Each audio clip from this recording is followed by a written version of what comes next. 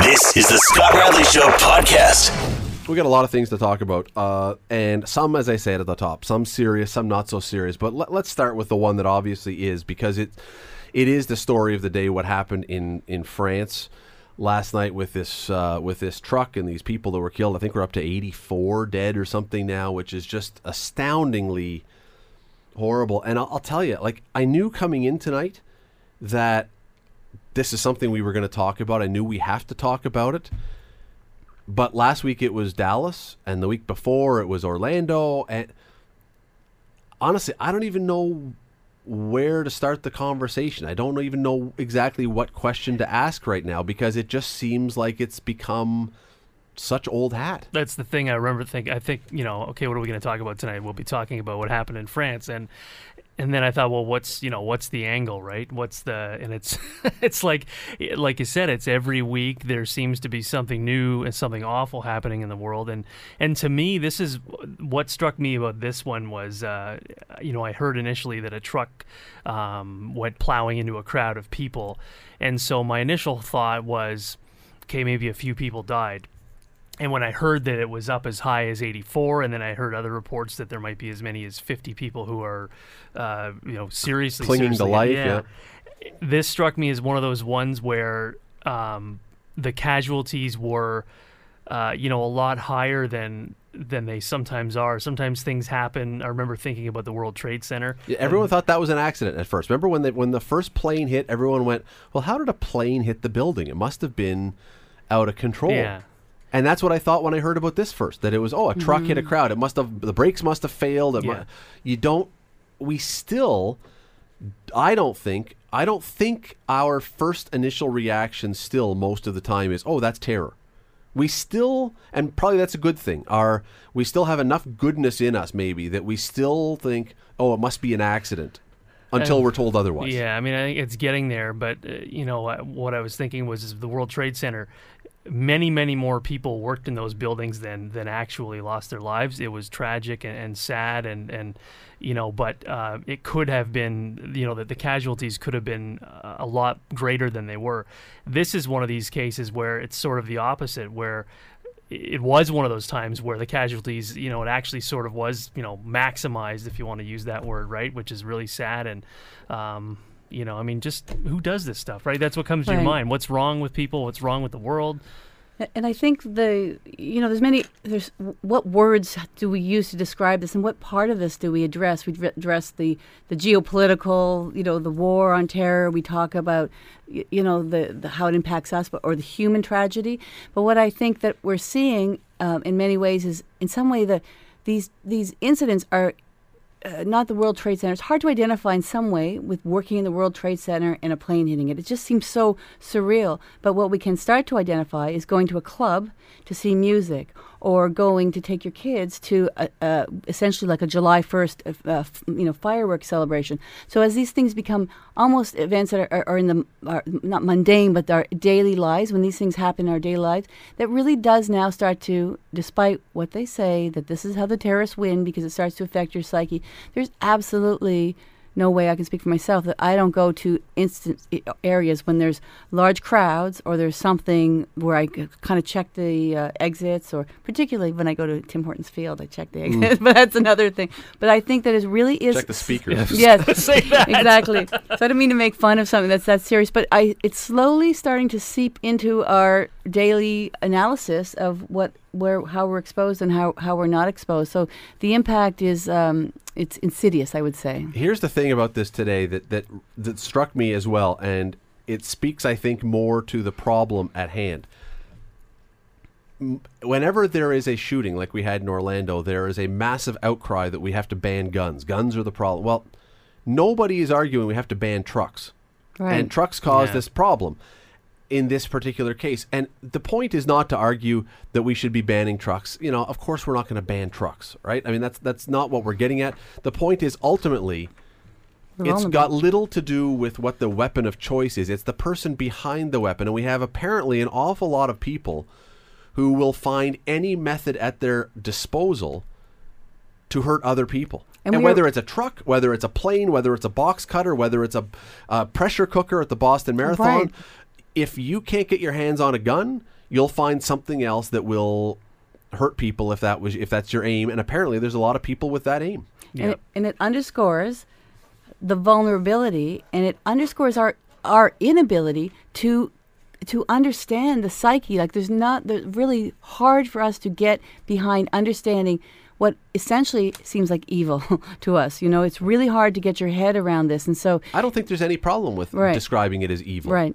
Evil exists, and we see it all the time. We see it. Anyone who would say evil doesn't exist is not watching the world.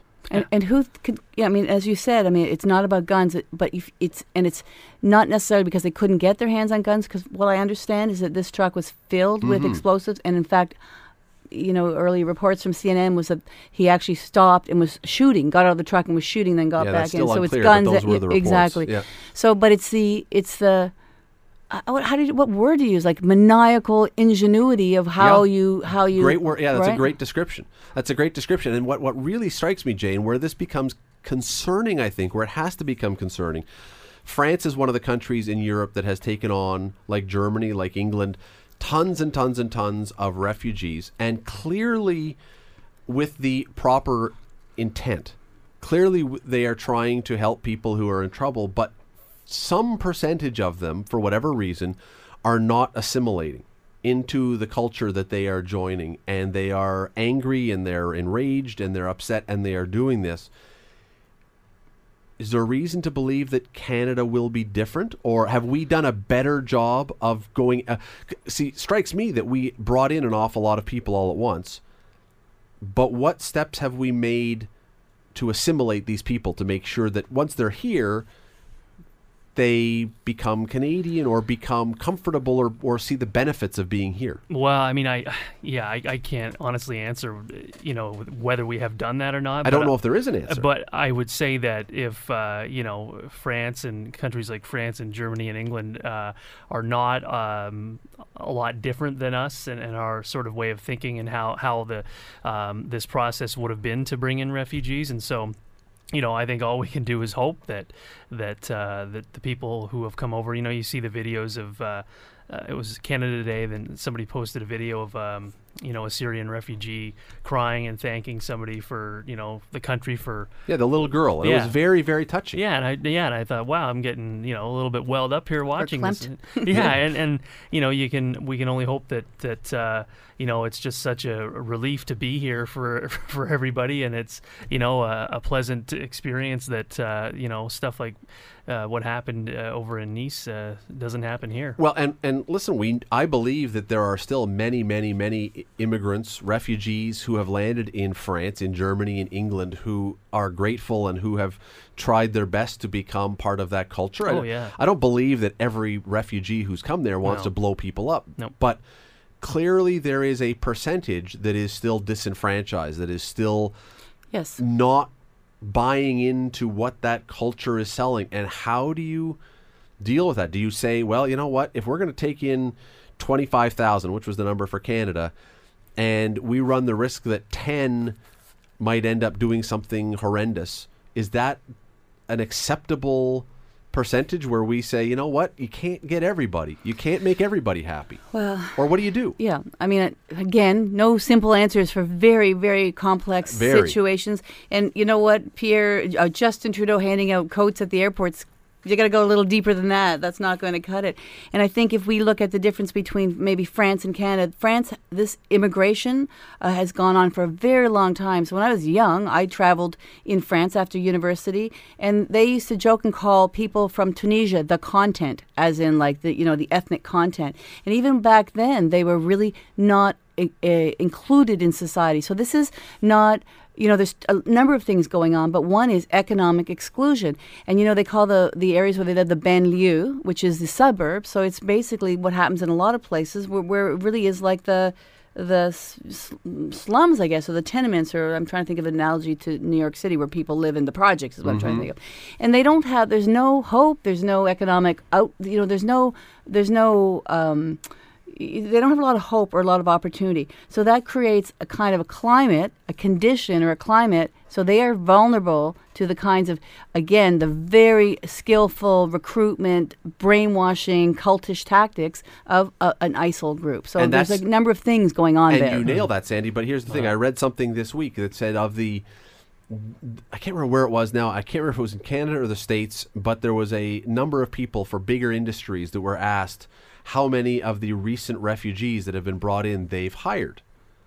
And the answer was none. Mm-hmm. And the follow-up question was, well, why not? Do you have a problem with them? And they said, no, they simply, when they come here, they don't possess any of the skills required or the training or the education to be able to work in my company. And so while there are certainly jobs that they can do that don't require university education, we've brought in a lot of people because they were very, very at the very bottom end of life in Syria or wherever else. And they those were are refugees as opposed to immigrants. The most at-risk people.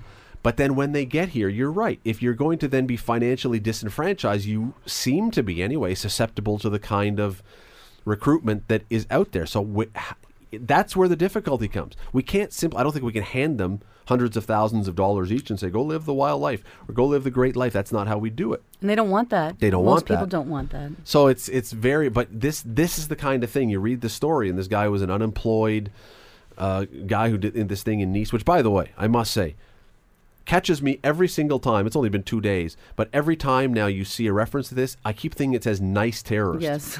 It was a very ironic place for this to happen. Yeah.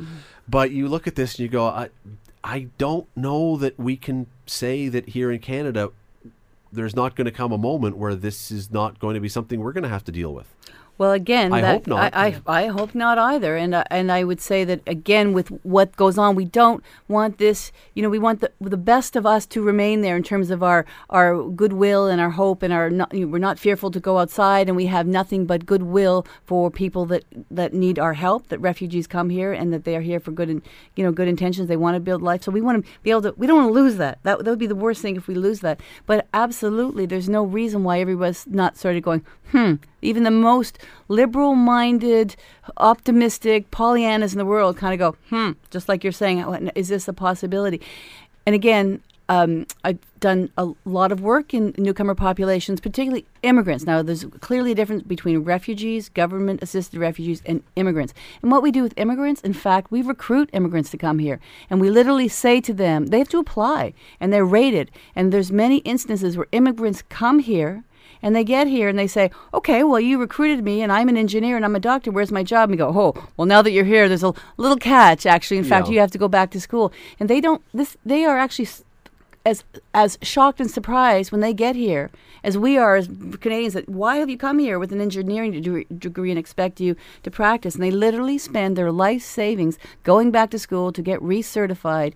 And so we, as much as we want to say, well, we've brought you to the country, they feel in many instances that they have been sold a bill of goods. So there's somebody's not doing a good enough job to make sure that connection's made between the people we're bringing to this country and the jobs that are needed. I just hope that with the people that are coming in, for a variety of reasons, not just because of what might happen to some of us in a situation, I really hope that that the governments, the various levels of government, are doing what they need to do to assimilate people, not just bringing them here and then saying, there you go off into the world. We're going to set you free. You're like a little spawn fish that we're going to drop into the lake. Here's your winter coat and good luck with your life. You're an inch long. You're a little a minnow. Look out for the muskie. But go swim and be free. If we do that, we're asking for trouble. If that's what we're doing, we are asking for trouble. I couldn't agree with you more. So the consequences of that are more than people's hopes and dreams dashed. It's the consequences are our social fabric. I mean, we are literally do not need to see much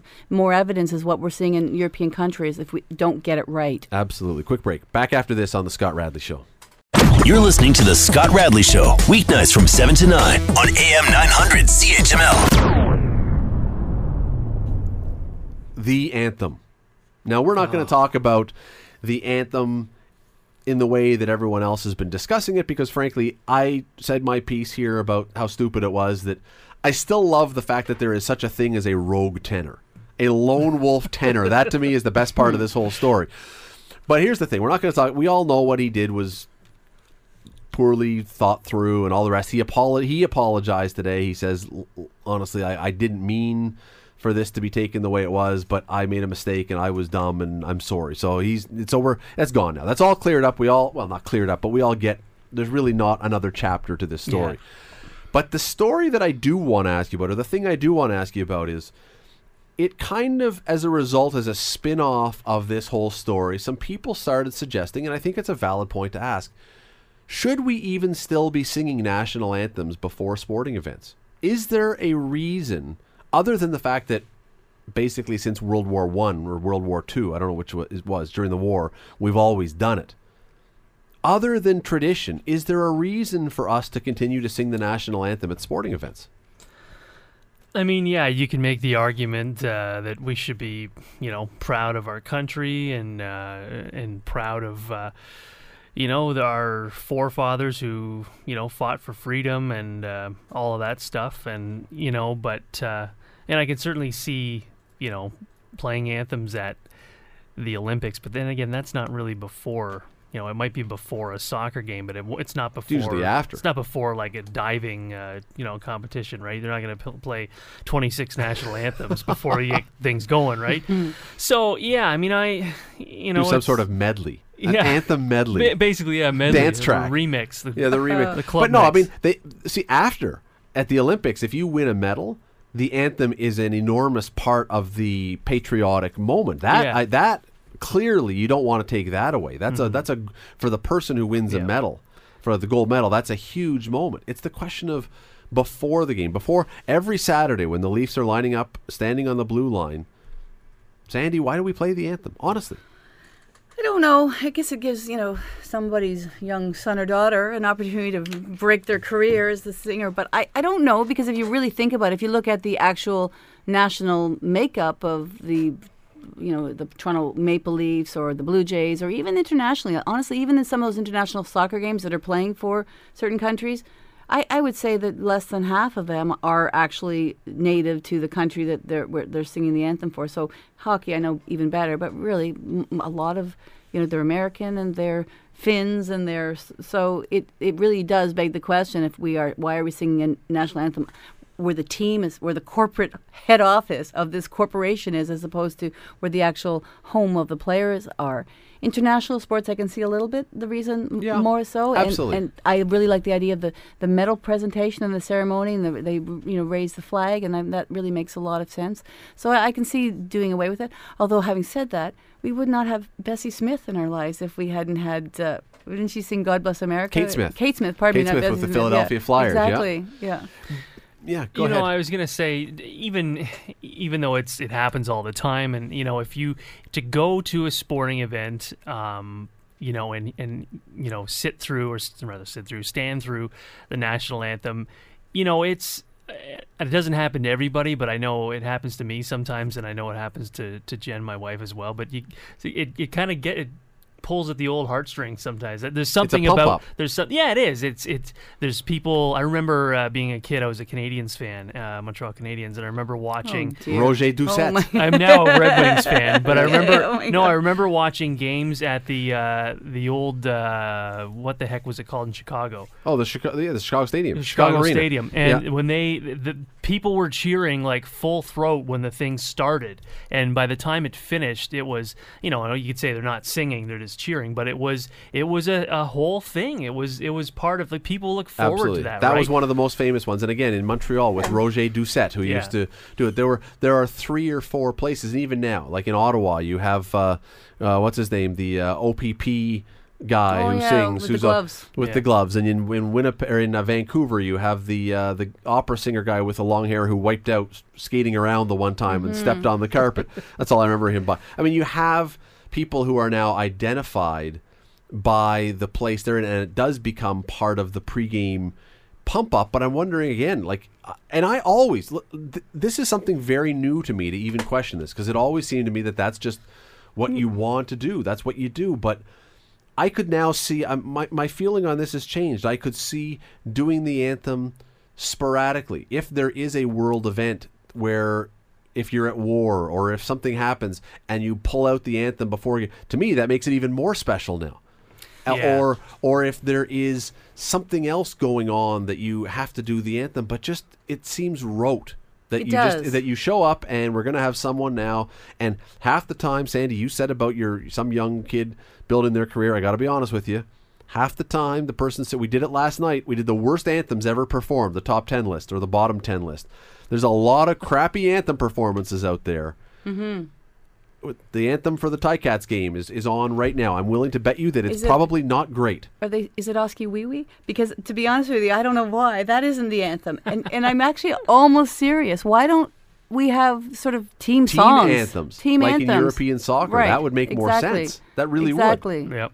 And then, because those singers that you mentioned, they're almost like, they're singing the national anthem, but they're almost like mascots or symbols of the team. Like Kate Smith is the perfect example. Kate Smith didn't sing the Star Spangled Banner. She sang God Bless America, and it was the good luck charm for the Philadelphia Flyers during the Broad Street Bully era. Yes. And was she singing it to honor America, or was she singing it to pump up the Flyers, or to wave a talisman, because that was essentially what it was? I think talisman. So I agree with you. It was more about the Philadelphia Flyers and Bobby Clark and all his team, as opposed to it being. It was almost like a rally for the team as opposed to anything patriotic.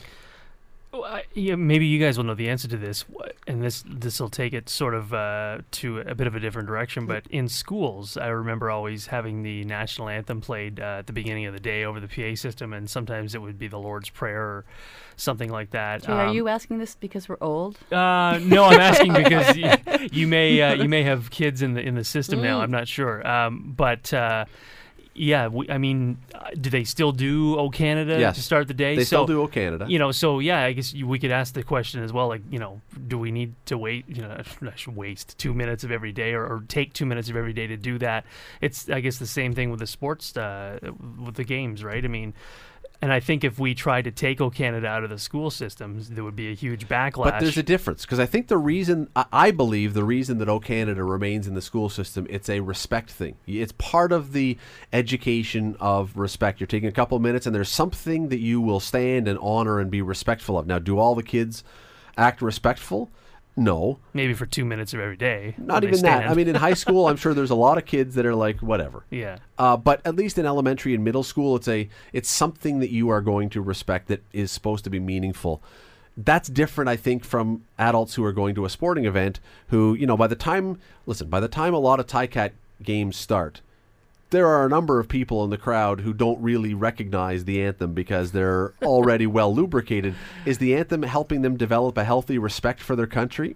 No, it's giving them a time to go pee, quite frankly. Yeah. And not miss any of the action. I don't know. I always just assumed that the anthem would be before games, and it's only... Now, the other one I would say is an all-star game, I have no problem with an anthem. It's a special event. A Stanley Cup Finals, a World Series. I have no problem. That would not then have eliminated the issue with the tenor, because it would have been played at the All-Star game anyway. Yeah. But by and large, it seems to me that we, in some ways, diminish the importance of the anthem by playing it so much. If you hear the same thing, if you ate vanilla ice cream every single day of your life, you know what? It would stop tasting very good after a while. You'd finally go, it's just vanilla ice cream. Well, look what happened in the with the Raptors and, was it the Cavs? Somebody was shooting free throws during the Canadian national anthem. Probably just because... Against the Heat, yeah. Yeah, probably just because it was, this song's on again, whatever. I hear it all the time. I'm just going to shoot baskets, right? And then everybody called him on it, and, he apologized or whatever. But yeah, I think it's just basically to pump people up, probably, who were at the game, as opposed to, actually honoring the country. And, I think in some places... could probably do without it. In other places, it's pretty much essential, I think. But again, just before we go to the break, I mean, look at the Ticats game. It is, "O Canada" is now part of, and I'm not insulting the Ticats, that's not what I'm doing, but it's part of the show, because they have the gigantic, enormous flag that they bring out that takes up the whole field. Right. Yeah. And they have all the service people and some kids who go out there and hold on to the flag. Or the NFL, they have the flybys. The flybys. It's a part of the show, and I don't know if...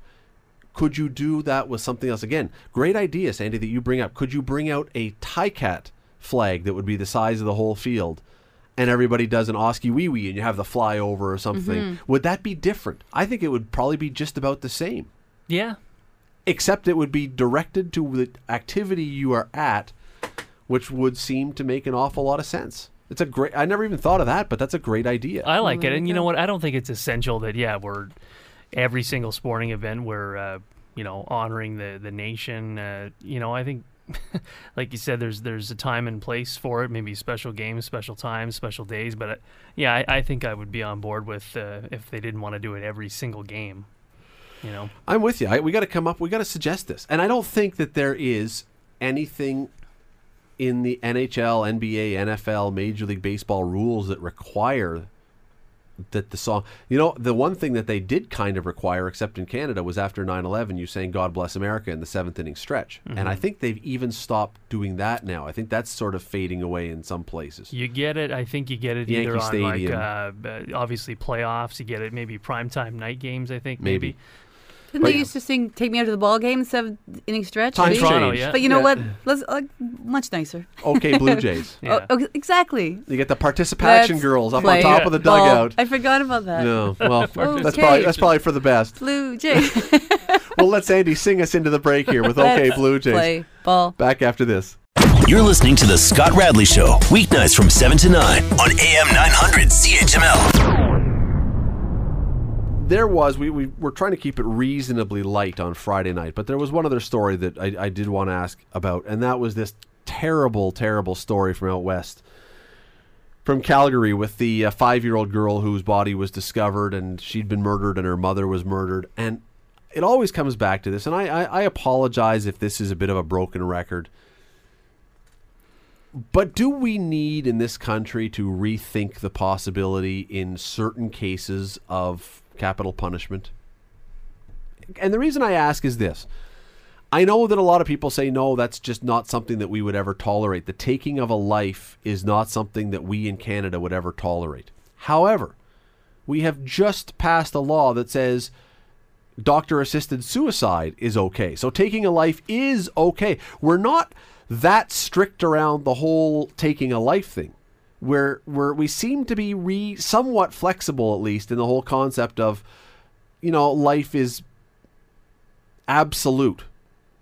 So when you have a case that seems to be as horrendously grotesque as this case is with this guy who's now charged with first-degree murder, should we ever reconsider the idea of capital punishment in Canada? Jay, don't look at me. That's a tough one. Well, I'm going to say no and answer your question. I'm going to say no, just because I don't necessarily know that the evidence shows that prevents these kinds of crimes. It may be retribution, vengeance, it may be punishment, but it's not. I don't think it prevents or would have prevented that kind of tragedy they're talking about. I don't know. I'm sort of talking a little bit about. And people have said that. That's not a situation. unique argument. A lot of people have said that. Yeah, and again, not to be argumentative today, but I don't think that the comparison between doctor-assisted suicide is the same really as capital punishment. One is a person's choice to die, although I would say that I think I could go with you that if this person who has committed this horrible crime chooses themselves that they should actually, can't live with themselves and that themselves is their punishment, maybe that could be on the table. But actually, that would actually now be legal because they could claim mental illness. They could go to court. I mean, that's not... And again, I'm not actually comparing doctor-assisted suicide. What I'm saying is we have in this country suddenly loosened our grip a little bit on the concept that all life, regardless, is absolute and precious. And if we can loosen it a little at one end, would we be willing to loosen it a little at the other end? My first reaction when you asked the question, Scott, should there be instances where we talk about bringing back capital punishment? My first reaction was yes. And it's not the popular sort of answer, especially for probably people who are, in their 30s who tend to be, maybe a little more left-leaning and everything like that. But I just think that there's, if you have somebody that's done something just absolutely atrocious and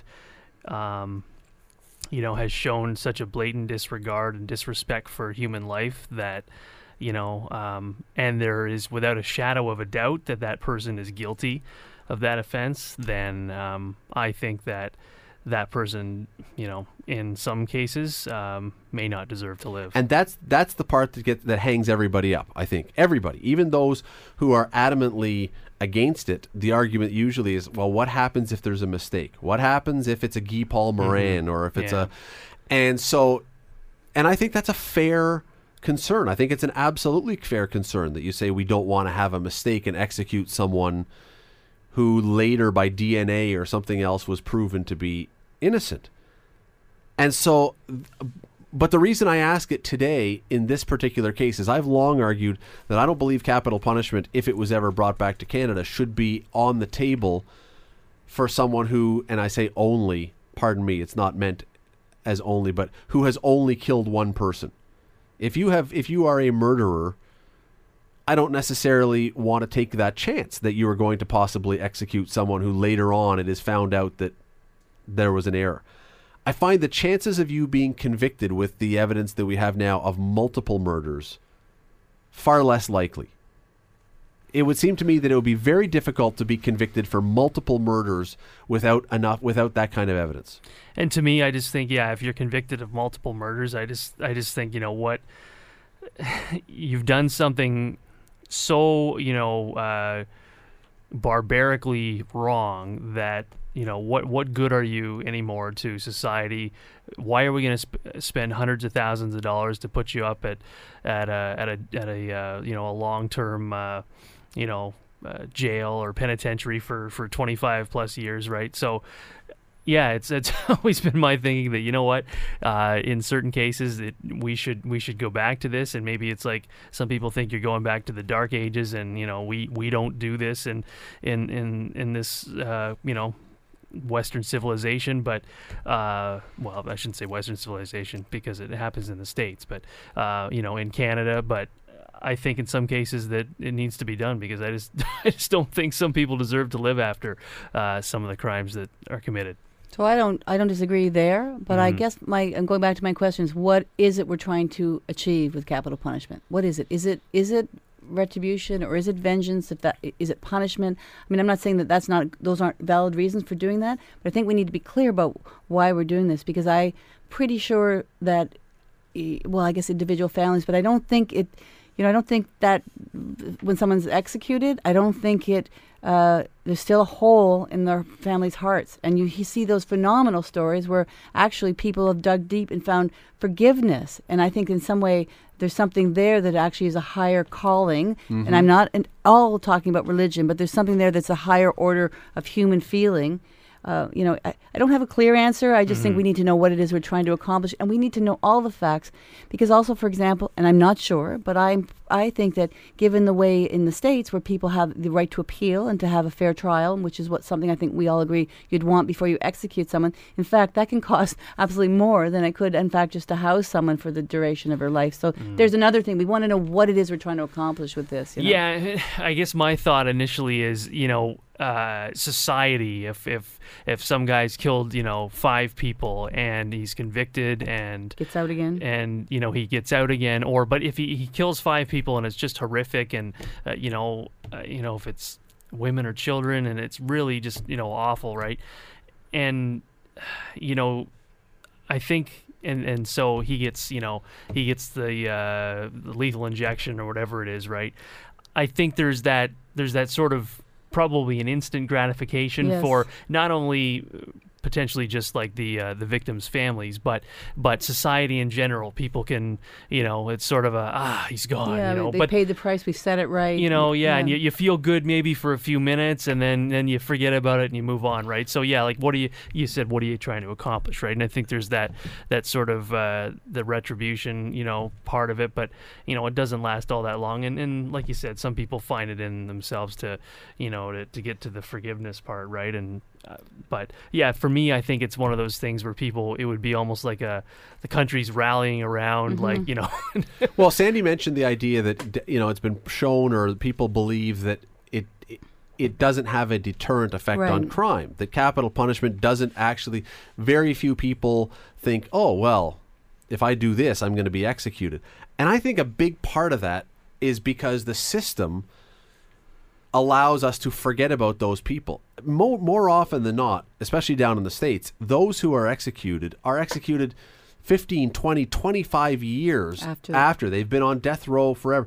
If you had a system, if you were going to bring back execution, you go through your trial, you have an expedited appeal process, and then if you are still found guilty after your appeal process, if there was an execution that happened reasonably quickly, I wonder if that changes the deterrent factor, because they don't just then get forgotten about and get lost in the shuffle. There's actually and again, it's not going to stop everybody. And what I said a moment ago about the multiple killings, the classic example in this country would be the Bernardo case.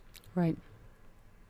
In that case, I don't think that anybody, by any stretch of any legal twists or anything, could make an argument that they didn't do it. There are videos that show there is all kinds of, it's not only beyond a reasonable doubt, because that's a legal term, it's beyond all doubt.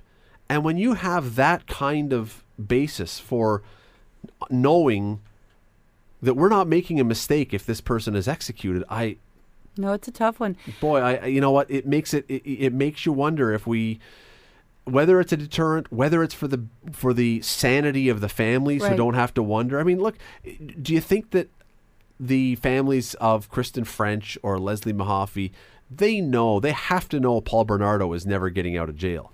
But do you think it's easy for them that Carla Homolka is running around out of jail? No. So for the sake of their sanity. Exactly. And you know what? I'm not holier than thou. I'm not sitting here telling you that I couldn't feel that kind of passion and that need for vengeance. Honestly, I can see it. It's not like I'm not dumb about what these are human passions are. But I will say that I watched this family of the young in the States, I think it was in Minnesota, the young guy that was driving and he was shot by the officer, the latest one. Yes. And the family was on. His mother and his father and his uncle were on CNN, and honestly, if I were on that show, I'd be saying that cop has got to die and go to jail. I mean, I would be seeking revenge out of my ears. And that family were an inspiration. They sat there, and they weren't the most sophisticated family in the world. And the mom said, "You know what? We taught my son to respect the law and to respect society and to be nonviolent and to be a good person. And we are not seeking, we're seeking justice, but we're not seeking vengeance." That kind of thing. So. It's. But I'm not sure that even this decision should ever be on the family. But I guess, part of the conversation is the impact it would have on them, good or bad. Right? Yes, but I don't know that we ever want to create a situation where you call the family up to the stand and put them under oath and say, "Would you like this person to be executed?" That is, they're already suffering. Bearing a weight. Mm-hmm. You don't need to put the weight of another life on that family. But I know what you're saying. I understand. And you know what? Maybe there are cases, if it was brought back, where the family, rather than that, the family has the opportunity to speak to the court and say, "You know what? We would like to plead for this person's life. We'd like to plead for mercy, that they not be executed." That would be, and if they can then know that, well, he may or may not ever get out, but he's there, that's something different. Yeah, that's something different. But I mean, for this family, I like to believe, I would like to be a forgiving person. I try to be a forgiving person. We all do. I would like to believe that if something, heaven forbid, ever happened to my family, that I could find it within myself to be that kind of forgiving person. But I've never been there. I don't know what would happen in that moment. And I look at this family out in Calgary, and I think it's not only is it a double murder, but by every account we're reading, it's just such a waste. It's like there's no rhyme or reason. There's not that there's ever a good reason for a murder, but there's no, you can't even begin to wrap your head around why this would have happened. And when that's again, maybe you're right. Maybe it's just that we seek vengeance. I don't know, but But there are these. It does make you. It does make you ask. Yeah. It does make you ask, and maybe the whole part about this is maybe argument that we have about capital punishment should never be discussed in the wake of a moment like this. It should be discussed when we are dispassionate because we're not having one of these things. Maybe it's like you never grocery shop when you're hungry. Yeah, exactly. Right? Maybe when we're emotional and angry about something is the worst time to talk about this. Mm-hmm. But nobody ever wants to talk about it any other time. Yeah. I don't know. We will take a break. We'll continue to ponder that. If you have a thought about that, by the way, Radley at 900chml.com, if you have a thought about capital punishment in this country, would you ever be in favor of executing someone who committed a murder, multiple murders, a certain type of murder, a child murder? What would be if you want to send a note to me, what would be the criteria? I don't think we can just say, if you're a bad person, we're going to execute you. We'll have a lot of dead people. But what would be the criteria if we were ever going to bring back capital punishment? There has to be some, and I would think it has to be very rigid and very strict and very onerous. What would it be? Radley at 900chml.com is where you can send me that email. Quick break. Back after this. Stay with us. You're listening to The Scott Radley Show, weeknights from 7 to 9 on AM 900 CHML. Okay, speaking of sports, let me read you an interview that pitcher Jay Happ of the Toronto Blue Jays was giving to a Toronto reporter this week. I'm going to read, it's going to take about a minute here, line for line. Reporter, is there anything you're still not used to in Canada? Jay Happ, I think I've gotten used to most of the stuff. Grocery shopping is a little different. I still don't understand the bagged milk situation here. Reporter, what?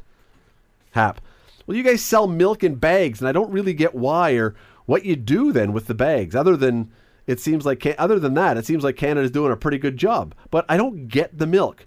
Put it in a gallon jug so you don't have the big sloppy, messy bag. Reporter, you put the bag in a milk jug, right? Happ, well, where's the jug? Do you have to buy the jug separately? Why are they not in the jug already? Reporter, oh my gosh. You have to ask someone at the grocery store for help. Why do I have to ask? He says, I should just grab it from the counter and it should be ready for me to drink. Reporter, there's an assumption you know to put the bag in a milk jug and cut it open. Happ, they can't assume that. I've never bought it because I see this bag of milk and I'm like, I don't get what I can do with this thing. Reporter, I can't believe this. Happ, we need a memo sent out to all the American players on how Canada dispenses its milk. Would you prefer to have a gallon of milk or a bag of milk? You can pick up a gallon and walk out of the store, or you can try to figure out how to drink your bagged milk. Reporter, I think I have to bring you a milk jug. Happ, yeah, that would be great. Is this truly... Are we weird with bagged milk? As Canadians, we do some weird stuff, but is bagged milk a weird thing that...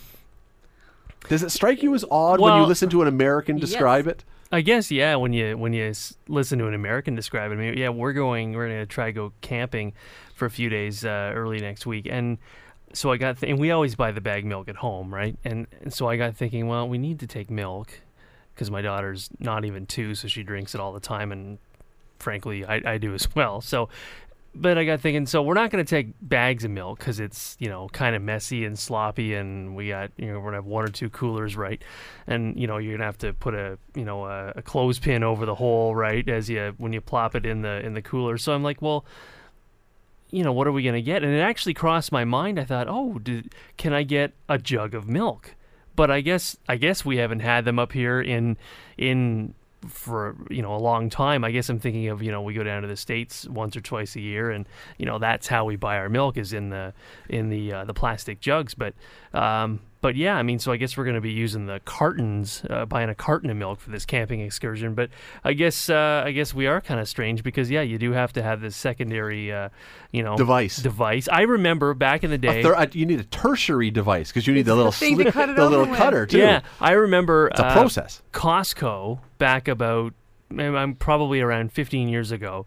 They came out with different size, these like super size bags of milk. So the jugs that you had to put the regular bags in were too small. So you had to buy this like even bigger size jug to get this even bigger bag in. And I think they've abandoned that since. I mean, I haven't looked, but yeah, there we go again with the having to buy the extra devices. And Sandy, what I don't get how this is odd is, did we not all start by drinking bags of milk? I'm not going there. Scott, yes, we did. Yes, we did. And sometimes we can't drink from those bags of milk in public for all- whatever reason that is. But, it's funny, that line of questioning from J. Happ has unleashed in me a hatred for bagged milk. I finally went, yes, I hated this, and it's been unconscious because it's just what we do. So I hate that we drink out of plastic. I hate that sometimes I can't find the jug, and sometimes I end up putting the bag in like a big Pyrex dish. Or have you ever tried to put the bag in a pot because you can't find the thing, or you can't find the cutter or the scissors, so you have to do it with a serrated knife, You and just then it bite pours the edge weird. off. Yeah, and then it pours weird in your cereal forever. So I'm kind of like loving the hate on for the bagged milk. But I think his problem is that they keep calling it jug a pitcher of milk, you see? A pitcher of milk, yeah. Because he's But a no, but you pitcher, do- right? Yeah, well, very good. See what you did there. But you do buy jugs of milk down in the States, and I never actually saw, because I always wondered that. You can go to Costco and buy a 40-gallon tub of mayonnaise. Like that, you have to clear the whole top shelf of your fridge just to put it in there. And I never saw anything but regular milk bags. And I always thought, why do they not have a 9-gallon bag of milk? But They pretty much did, and I don't know how long it lasted. And I'm thinking it was about 15 years ago they had that. But yeah, it's. I mean, hey, we got the system going because my daughter's drinking the homo milk, right? Because she's still I don't a think they toddler. call it that in the States either, by the way. I just No, wanna they don't mention call it that. Yeah, No, don't, it's whole milk. J. Happ would be very confused if they called it that. Yeah. I didn't have any of that. That's true. In a bag, and it's called what? Yeah. No, so we've got we've got the stainless steel jug for the 1% that Jen and I drink for the most part, except we'll slip the 3.25% in the coffee because it's a little bit thicker. But what right? else do we do in Canada? Like, there must be other things that people who come up from the States don't understand about us. We don't put caffeine in our Mountain Dew. Apparently, that's really Really? disappointing to some members of I my thought Mountain American Dew was family. the most caffeinated pop. No, Yeah. not in Canada. Really? In the States, it's caffeinated, but not in Canada. Here's a weird thing. Taco Bell. I mean, you're going to laugh at me right there. But Taco Bell, we were in Iowa, and Dubuque, Iowa, and near the Field of Dreams. In Dyersville is where the Field of Dreams Yeah, is, yes. That's where I proposed to Jen. Oh, my. And and if you propose, she will say yes. There was a voice. yeah, and so Go the distance. we went to let's get some fast food, right? So we roll through the drive-through. This Taco Bell. Nothing says a good proposal like some Taco Bell. Honestly, it was the same night that I proposed. We went to a fair. This is a great. We went to a fair in Dubuque, Iowa, and then we had some stuff, and like, let's just go back, get a quick bite, and go back to the motel. And so we roll through a Taco Bell, right? And we asked for a fries supreme. And the guy's like, what are you talking about? We're like, fries supreme with the combo, right? He's like, we don't have fries here. We're like, what? You don't sell fries? He's like, no, so they just have the little nacho chips, right? That they have up here, but Taco Bell not on board with the fries down. And I don't know if it's all of the states or just Iowa, but yeah. I just don't. The milk bags. I mean, we do some things differently. The milk bags, though, I've never thought it was a problem. In fact, not only is it not a problem, I'm against J. Happ in this one. He better pitch well, because right now he's down in my books, because the milk bag keeps the milk fresh longer. You can keep it in your fridge without opening the bags for who knows how long, as long as it's not out in the sun. You can actually freeze it if you want to, although it doesn't make for great milk, I'll be honest with you. It kind of goes a yellow color, doesn't it? I don't know why that happens. You know wonder? what? I don't want to guess. Yeah. But it seems to me it's actually a really convenient thing. It's really convenient that they can sort of take the shape of wherever you put them in the fridge. They take less space as a result. The only thing you don't want to do is pull it out and catch it on an edge in the fridge, and then you've got a mess. Yeah. And I find sometimes if another bag of milk has blown up in the en route to the store, or in the store where they're sitting, you get that sour milk smell on the bag, the outside of the bag. So do you test the bag? Do you test the bags before you buy them to make sure the bags inside have not burst? You mean by what, opening? No, milk? I do not. I learned this lesson from my wife, who is very clever. When you have the bag of 3 bags inside, you just grab it, and you have to pinch one of the corners of the bag, and if there's no milk in there, then if there's nothing there, then it's not leaking. It works. It works, because if one of them is leaking, there's milk inside the big bag. Right? Yeah. Right? Like I learned how to check for eggs to make sure they weren't broken. Yeah. Although that doesn't take a lot of work. You open the thing and you see if their eggs aren't broken. Even I can do that. How about picking avocados? That is a skill. I have never. How do you pick an avocado? You basically feel up every avocado in the bin, and you look like a weirdo, right? And and they have to just be the perfect firmness. If it feels like a baseball, it's way too hard and it's not ripe yet. If it's like really mushy, then We're talking about avocados, right? We're still talking about avocados, yeah. And it's got to be this perfect greeny brown kind of color. And you can't have a look in your eye when you're doing this, or else people are going to call security. It's the same with testing for melons. Well, and aren't you people supposed to tap them. tapping I melons? don't know what and they're tapping. I just do it and having a clue and just hope that. No, and then when you see people, and the one place that I always find as the oddest, we've gone completely off topic here, but the oddest food checking I always imagine is when you have cobs of corn in the store. There's like a table with cobs of corn, and these frantic people, and I was going to say frantic women, but I got to be honest with you, now that I think about it, it's more often men, are just ripping the husks off these things. So there's like those strings flying everywhere, and they take almost the whole husk off, and then they see like one kernel that's not right, and they throw it back on the table. So by the time you get there, you've got all these bald cobs of corn. Yeah, and what's going on? These have all been manhandled now. This is not really not what I want. I want my corn protected. It comes with a protective sheath. I want it there. Yeah, I agree with you. Well, I now want my milk in glass jugs. Glass jugs. You want the milkman to bring it back to your house? I do. By horseback. I like that. Fresh, like not even homogenized, just the natural milk. Yeah, exactly. Well, my grandmother is 98, and she tells us stories about the milkman bringing milk to the house before they even had refrigerators, and they just basically threw it on the floor in the cellar, and it somehow was cold enough. There you go. Like, hopefully not too many people died of from sick milk back then. But yeah, I mean, my milk's got to be, by the way, full disclosure. And this came out in a Facebook post because my wife posted this J-Hap story on my wall because I'm a huge milk guy. But I have to drink it in a freezer mug. It has to be super cold. I can't have milk that's like, just kind of half cool. It's got to be like super cold, freezer mug cold for milk. I think there's some issues there that you need to address. No, there are. There's certainly Here's a couple other things that a website has pointed out are things that we do different that probably would very much confuse J-Hap. One of them is eating cheese curds on top of French fries and gravy. Yeah, we call it poutine, right? but ketchup chips. Apparently, ketchup chips are not available in the States. They are a Canadian thing. You cannot get them down in the States.